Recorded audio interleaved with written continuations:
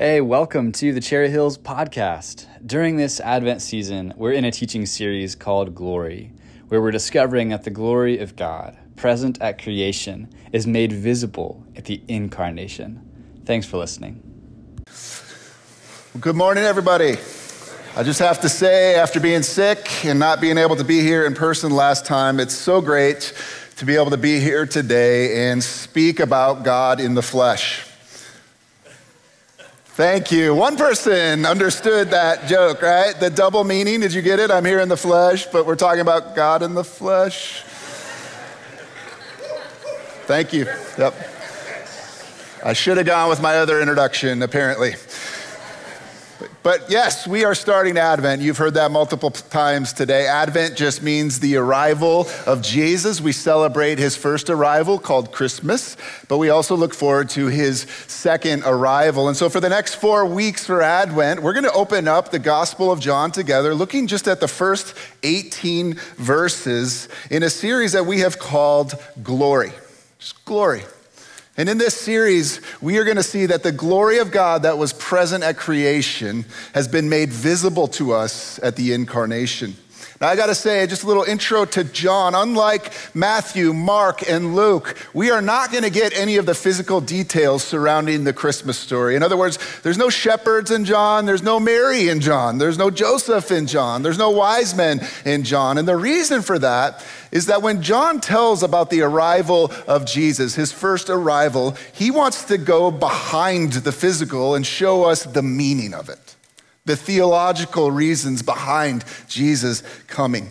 I don't know if you've ever had a chance to travel or to go into some different cathedrals around the world. We actually have 2 beautiful cathedrals right here in Springfield, if you've never seen them. But oftentimes, whenever the stained glass artists would depict the Apostle John, they would use a picture of an eagle to depict him. Here is actually a picture of one of those stained glass windows. This is in France. I got to go there a long, long time ago. And one of the theories about why John is always depicted as an eagle is because just like an eagle is one of the few birds that can fly as high as the sun, one of the few birds that can gaze on the glory and the power and the beauty of the sun, John, as an author, takes us higher. He takes us into the very throne room of heaven so that you and I get to gaze upon the glory and the majesty of Jesus. Eagles fly to the sun. John helps us fly into the sun, and he wants us to answer this question. This is what his book is all about. It's the most important question in human history. Who is Jesus Christ? Who is he really? And if you're following in your notes, in these first 18 verses, John uncovers the full glory of who Jesus is. And the good news is he allows us to gaze upon his glory with him. And so as we journey through Advent this year, the next 4 weeks, we're going to look at the glory of Jesus as the Word, the glory of Jesus as the light, the glory of Jesus as the manifest presence of God, and ultimately the glory of Jesus as grace and truth. So let me invite you, if you haven't already, to take your Bible, if you brought it with you. Always love if you bring your own Bible, and turn it to John chapter 1, verse 1. And if you don't have a Bible with you today, we always have Bibles in the seat underneath you there. You can find this story in those black Bibles on page 860. If you don't own a Bible or you want a Bible, please take that home with you as our gift to you. We would love for every person to have a copy of God's Word. Now, our text today, John 1:1, starts with probably some of the most familiar words in Scripture. And I'm going to invite us to read chapter 1, verse 1 out loud together on our notes as we get going. Would you do that with me? It says, "In the beginning was the Word, and the Word was with God, and the Word was God." Now we're going to pause here for quite a while. I've got 5 verses to cover, but this verse right here is a gold mine when it comes to looking at the glory of who Jesus is. So let's pick it apart here. The first thing John says is, "In the beginning." Does that remind you of anywhere else in Scripture? Genesis 1:1. John is certainly doing this on purpose because he says if you really want to understand the glory of who Jesus is, you got to go back to the beginning. And in the Greek language in which the New Testament was written, that word beginning, we often think of it like as the beginning of a book or something like that. Really what it means is that the origin of all things, before anything else existed, what? Genesis 1:1 says what? In the beginning God created, That's the first thing Genesis says. John says, in the beginning was the Word. At the very origin of existence, before anything physical ever materialized, was the Word. Now I'm gonna pause here. This is the main point of today, Jesus as the Word. And this is one of the most important concepts in the entire Bible. It's our focus today, the idea of the Word. For John, this word, say that 100 times fast, right? Means two things. The first thing it means, if you're following, is that the Word is God's revelation of himself. The Word, when we hear that, is God's revelation of himself. Now, as evangelical Christians mainly here, what is the first thing when you hear the Word of God that you think of? The Bible. We tend to automatically think of the Bible as God's Word, and for sure it is. It's one of the ways that God reveals who he is to us. I'm so grateful that he has given us this incredible book to know him. But we also know that God reveals himself through other words, so to speak. We're told that God reveals himself in creation. You can look at creation and you can say, I see something about the creator behind this. God reveals something about himself through the way he creates this world, this beautiful world, right? You can read about that in Romans 1. We also know that God's word was proclaimed by others. In the Old Testament, God called prophets to reveal who he was to the people. In the New Testament, and even today, who does God choose to reveal himself through? Trick question. All of us. He calls us. He calls us to be proclaimers of his word, to reveal who he is to other people. But ultimately, according to John, if you're on your notes here, the word is fully revealed in Jesus Christ, God in the flesh. And so listen, God reveals himself through scripture. He reveals himself through creation. He reveals himself through us speaking about him. But ultimately, we get the clearest revelation of who God is through the Word, who is Jesus. And what John is saying to us right away is, do you want to know what God is like? Do you want to know how God feels? Do you want to know what brings God joy? Do you want to know what makes God angry? Here you go. Look to my Son, God in the flesh. We don't have to guess. We don't have to guess about who God is. We can know who God is because he has revealed himself fully in Jesus. I love what one commentator, Frederick Bruner, says about this. You can see this on the screen. We long to know who God is and what God thinks and does. In Jesus, his most personal word, God has spoken to us in the most human way possible, giving us his innermost thoughts and heart in deeds that are as profound as his words, and the believing human race has experienced deep help ever since. Now, part of the reason I'm talking about this, because I think there are so many people today, including people who have gone to church their entire lives, whose knee-jerk reaction, this was me growing up earlier in my life, right, was when I think of God and who he is, I think of him sitting up on a throne in heaven. He's got the white beard, of course, and he's disappointed in me. He's frustrated that I'm just not getting this thing right. Right? Do you ever experience that? When you think of who God is, you think of those kind of pictures and images. And then I want you to ask yourself, is that who you see in Jesus? Because as the word, we're told, God has fully revealed himself in Jesus. We're told the reason Jesus came is quite clear. For God was so frustrated with the world that he sent his one. For God was so disappointed For God so loved you that he sent his one and only Son so that you could be restored into a relationship with him. God has fully revealed himself in Jesus. And I want us to understand, if you're on your notes, that the word, first of all, is a person to be known. Listen, you can know all the doctrine, all the right theology in the world, and there are a lot of people who do. But if you don't understand that Jesus is the Word revealed to you as a personal relationship, you will miss it, because that's who God is.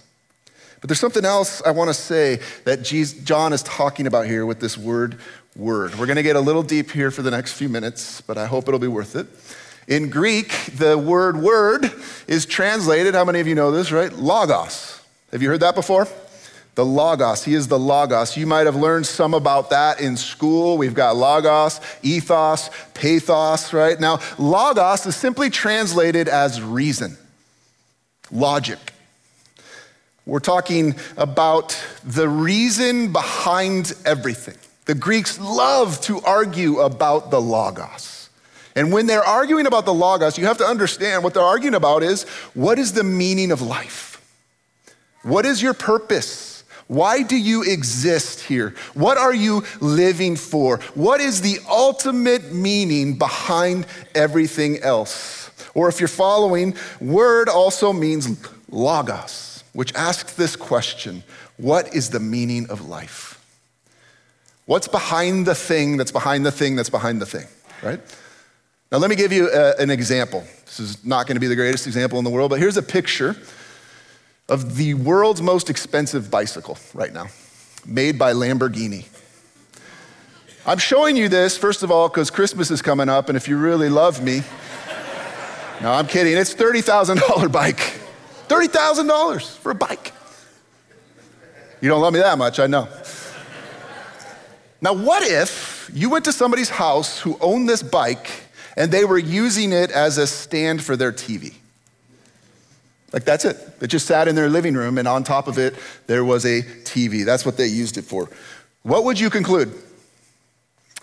Two things. Number one, this bike is not realizing its purpose. Its purpose is to go fast. The second thing you would conclude is that the owner of the bike does not understand the logos of the bike. What is this bike for? Riding. And until you understand the logos of the bike, the reason for the bike, the meaning behind the bike, you will not understand the bike. Does this make sense? Now let's make that and talk about something much more important, you and me.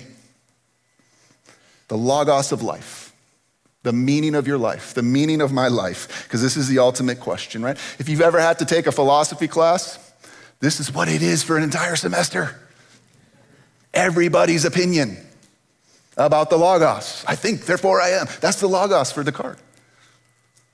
This is what philosophy is all about. Because listen, they understand, if you could just understand and we could figure out the logos of life, the reason, the meaning behind our lives, wow, we could understand why we exist. And then we could live in conformity with that purpose and meaning, and then what would happen? We would live free. We would live meaningful lives right here and right now. Like that bike, we would figure out what our purpose is. Now today, you've experienced this if you've grown up in a Western culture. Logos has become relative, right? That's what it means to live in a post-Enlightenment time. Your meaning for life might be different than my meaning of life, and that's just okay. We might all have different logoses or truths. Truth is relative. Yours and mine might be different, but man, step back from that. What an incredibly sad way to live. To say, my life really has no ultimate meaning or purpose, because that's what it says. What that means is we are simply accidents of evolution. Some of you know the philosophy that this is named is called nihilism. There is no meaning. There is no purpose. If you've ever read Ecclesiastes, written by King Solomon, this is what he believed for a season in his life, right? He's famous for saying, meaningless. Everything is meaningless. There is no logos.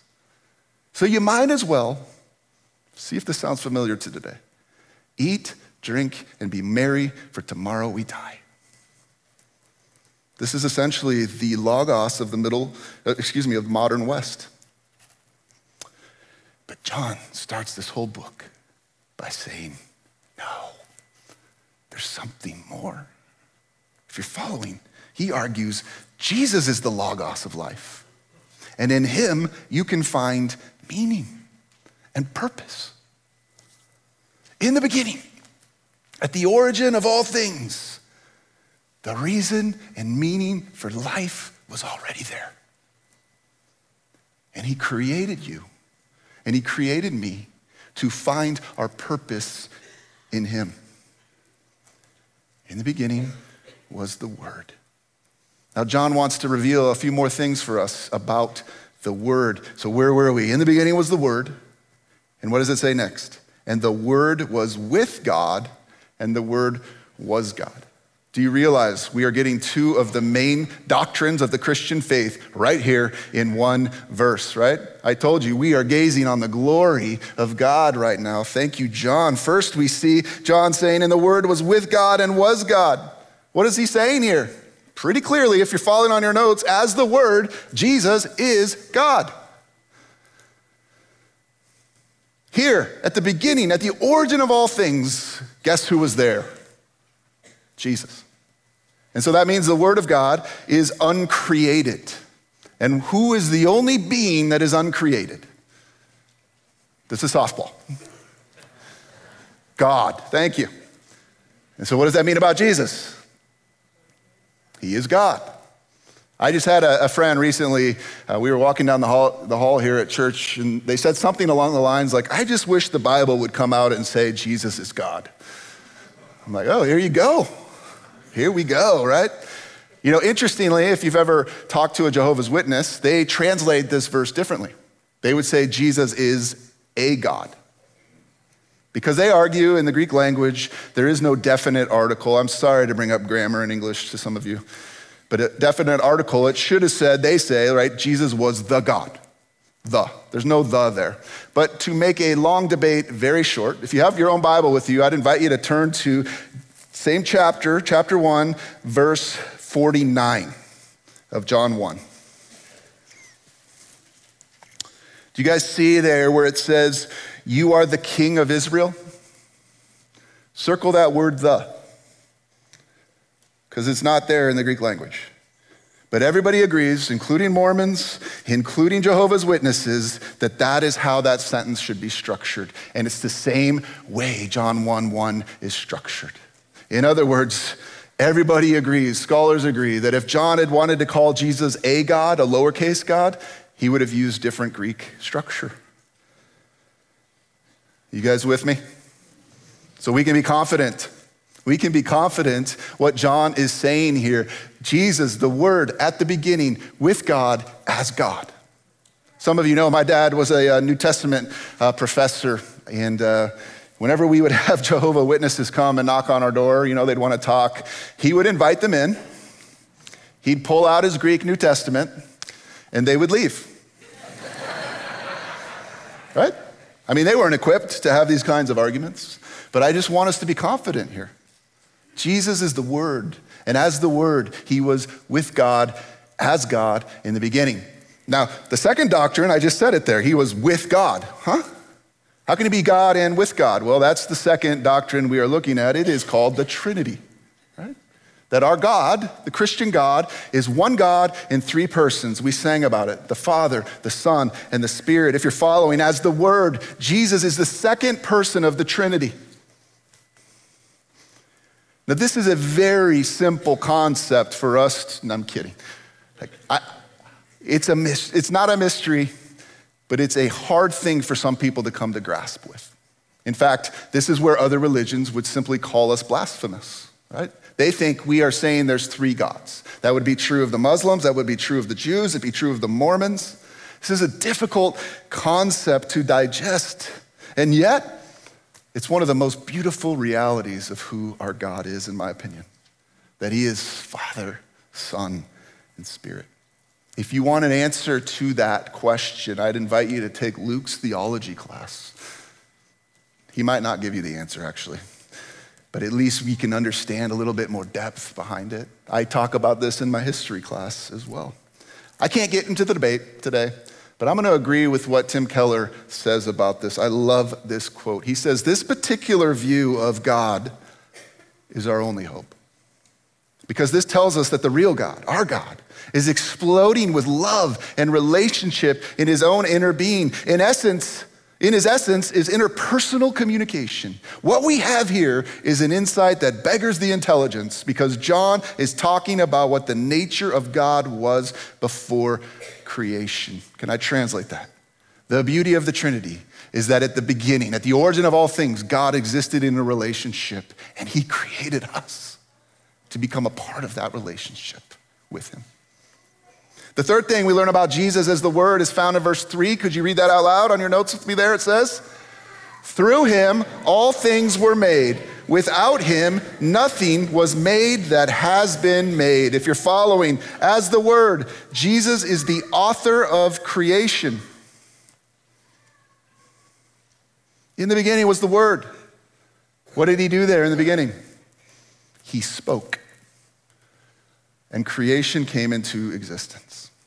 I love how Paul writes about this in Colossians chapter 1. The Son is the exact representation, that's the word there, of the invisible God, the firstborn over all creation. For in him all things were created, things in heaven and on earth, visible and invisible, whether thrones or powers or rulers or authorities, all things have been created through him and for him.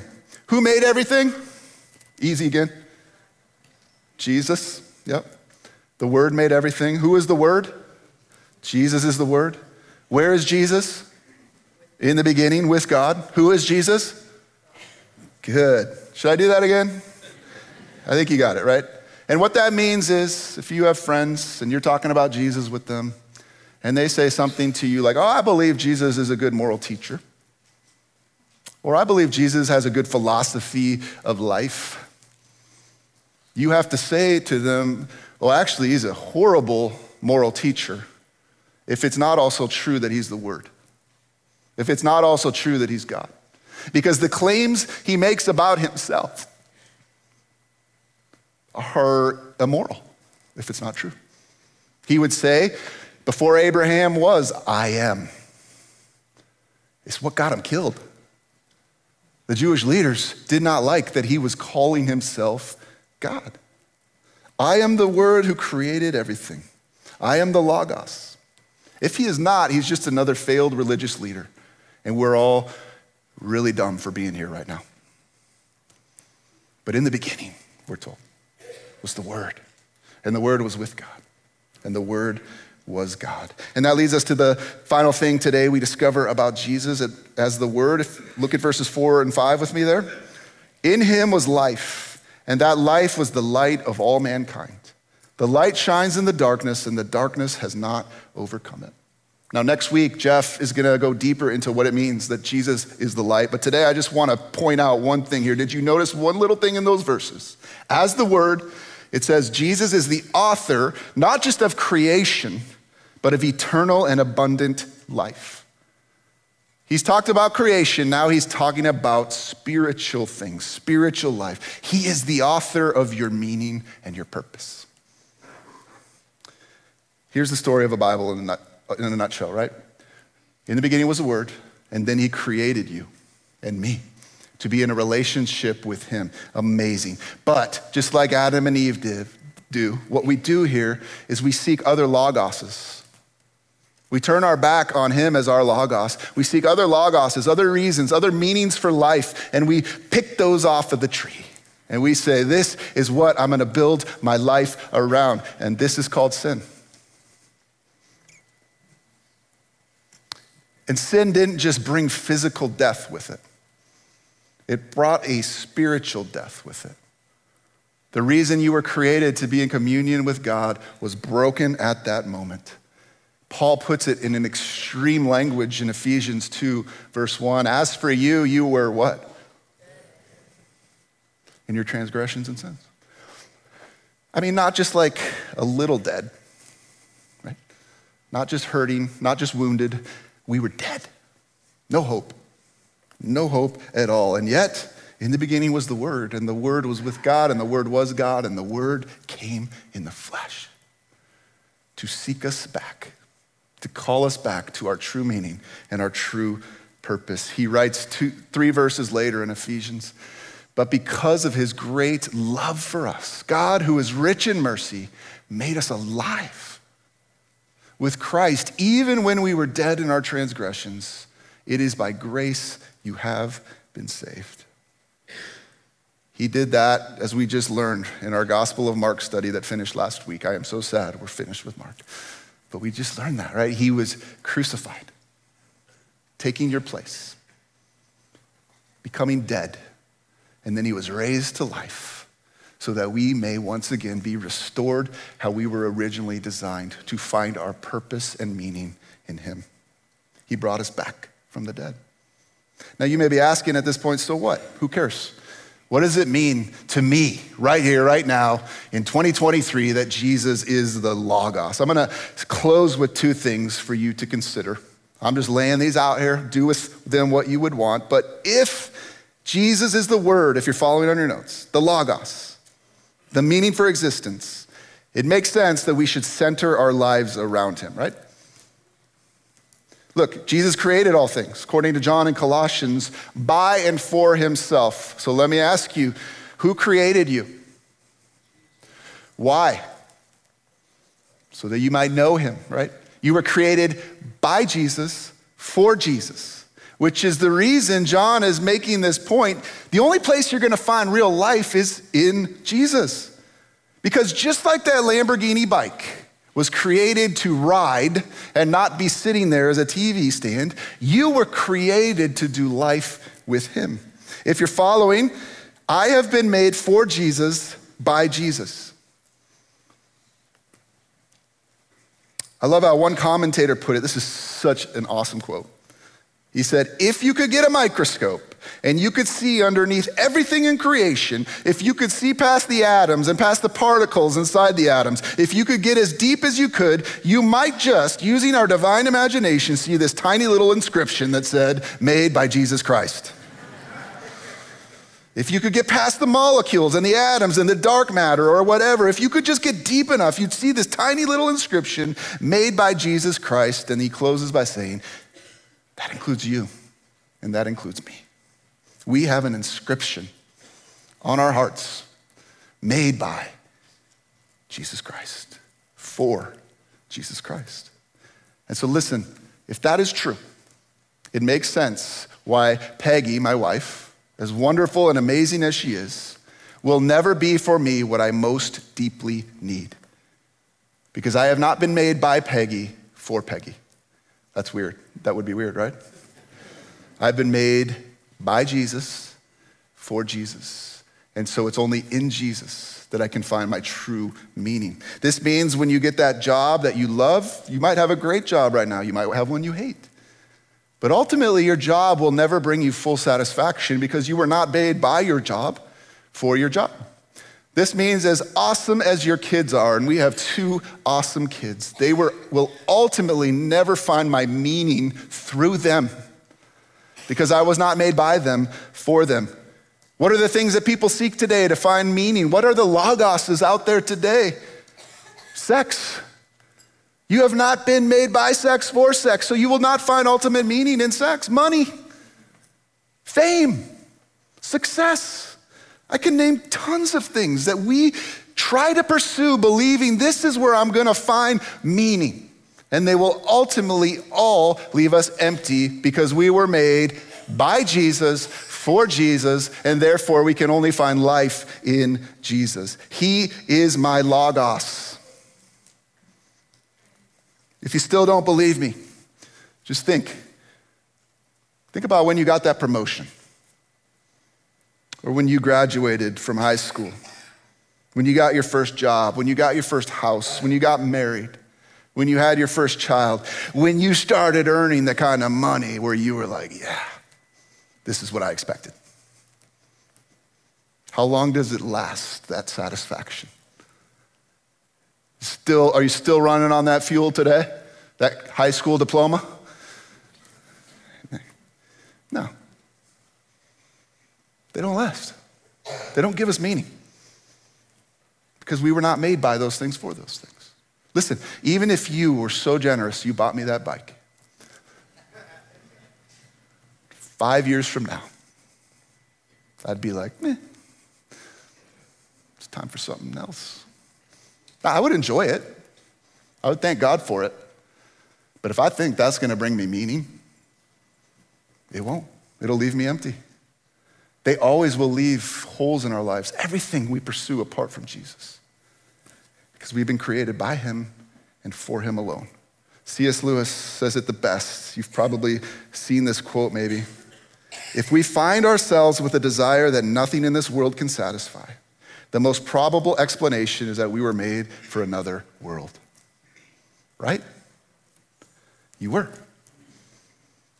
You were made by Jesus, for Jesus. And if you're following, nothing outside of the divine Logos can give us meaning. Some of you have tried this and you've found that it's true. Can I get an amen? You've pursued other stuff and it's just empty. Some of you are sitting right here. I'm thinking especially of you younger folks. I still want to try it. I still think I might be able to find meaning and purpose in those kinds of things. Go for it. But when it leaves you empty, just remember the reason it leaves you empty is because you were not made for that. You were made by Jesus, for Jesus. Now, if you're here right now, you're going, okay, yep, I'm intrigued. I can understand that those things don't really satisfy, that I can't find true life apart from him. Here's the second step we must all take. If Jesus is the Word, we must submit to his way of life. I'm gonna put this as simply as I can. It is not enough for us to sit here today and go, okay, I believe Jesus is the Logos, and just end it there. Even demons believe in Jesus, we're told. No, you gotta take one more step. Jesus is the Logos, and therefore I'm gonna submit my life to him and to what he says about life. I just wanna be clear, Christianity is not about just believing some intellectual truths about Jesus, about God. It's not just about knowing all the right doctrines and all the right theology about who God is. It's about knowing a person and then living your life how that person tells you to live it. I love how Dallas Willard defines faith. He defines it this way: we don't believe something by merely saying we believe it, or even when we believe that we believe it. I love that. We believe something when we act as if it were true. And so what that means, if you're here today, you go, you know what? I do believe Jesus is my Logos. Great. Then we look at the Word, we look at his words, and we say, I'm gonna align my life according to that. I'm gonna believe what he says is true, is the best way of life. So what that means is, how are you gonna decide right now, right here, how to use your sexuality? Are you gonna say, nobody has the right to tell me what to do with my body except me? Or are you gonna say, I was made by Jesus, for Jesus, and Jesus has some stuff to say about this, and so I'm gonna align myself according to that, believing that that really is the most beneficial, joyful, abundant life possible. Too many people just want a ticket to heaven, right? Oh, I believed in Jesus when I was 7 and I walked up. Faith is acting on what we believe. How are you gonna use your money? How are you gonna use your career, your hobbies, your relationships? How are you gonna use that technology, right? If you're following on your notes here, unless he is your Logos, as Willard defined it, you will never realize your true purpose. Jesus once said, if you love me, if you trust me as your Logos, keep my commands. Not because I'm up in heaven on my throne, disappointed and frustrated, but because I'm up on heaven now at the right hand of the Father, giving you the pathway to the most joyful life possible. I know many of us are in different places this room. I can see it in your faces. Some of us are here today and you're like, yeah, that's the Jesus I know. That's the life I'm living. He is my Logos. But let's just be real here. Others of us are here and we've gone to church our whole lives and we're sort of like, oh, he's a part of my life, but he's kind of in the back seat. He's kind of my back seat driver. I've stopped letting him be the Logos of my life because I'm pursuing this other thing right now. Maybe some of us are here today and you have been so hurt by something in your life, you think a good God could never do that. And so you've just sort of stopped pursuing him. Others of us, let's be real, we just find ourselves in apathy right now. This sounds good, but I've got this thing going on. And then let's be real, right? Others of us still believe the pleasures of this world will be enough for now. I can make you this promise. Everything you just bought on Black Friday, it's not going to satisfy. Even the people you gave it to, it will not satisfy. Now, I have no power in myself to convince you of this, but try it, and you will find it will leave you empty. And so I'm just going to leave you with an invitation I believe Jesus is giving you right now. Will I give my life fully to the word of life this Advent? Would you let him inscribe his initials on your heart today, made for Jesus Christ? Believing, stepping out in faith that nothing else will satisfy except union with him. Do you remember his promise? It's my life verse that I quote the most. I have come as God in the flesh, so you may have life. Not just a ticket to heaven.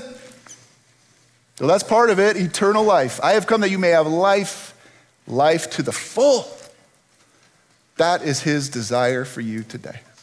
And if you'd like to receive that life, would you bow your head and pray with me right now?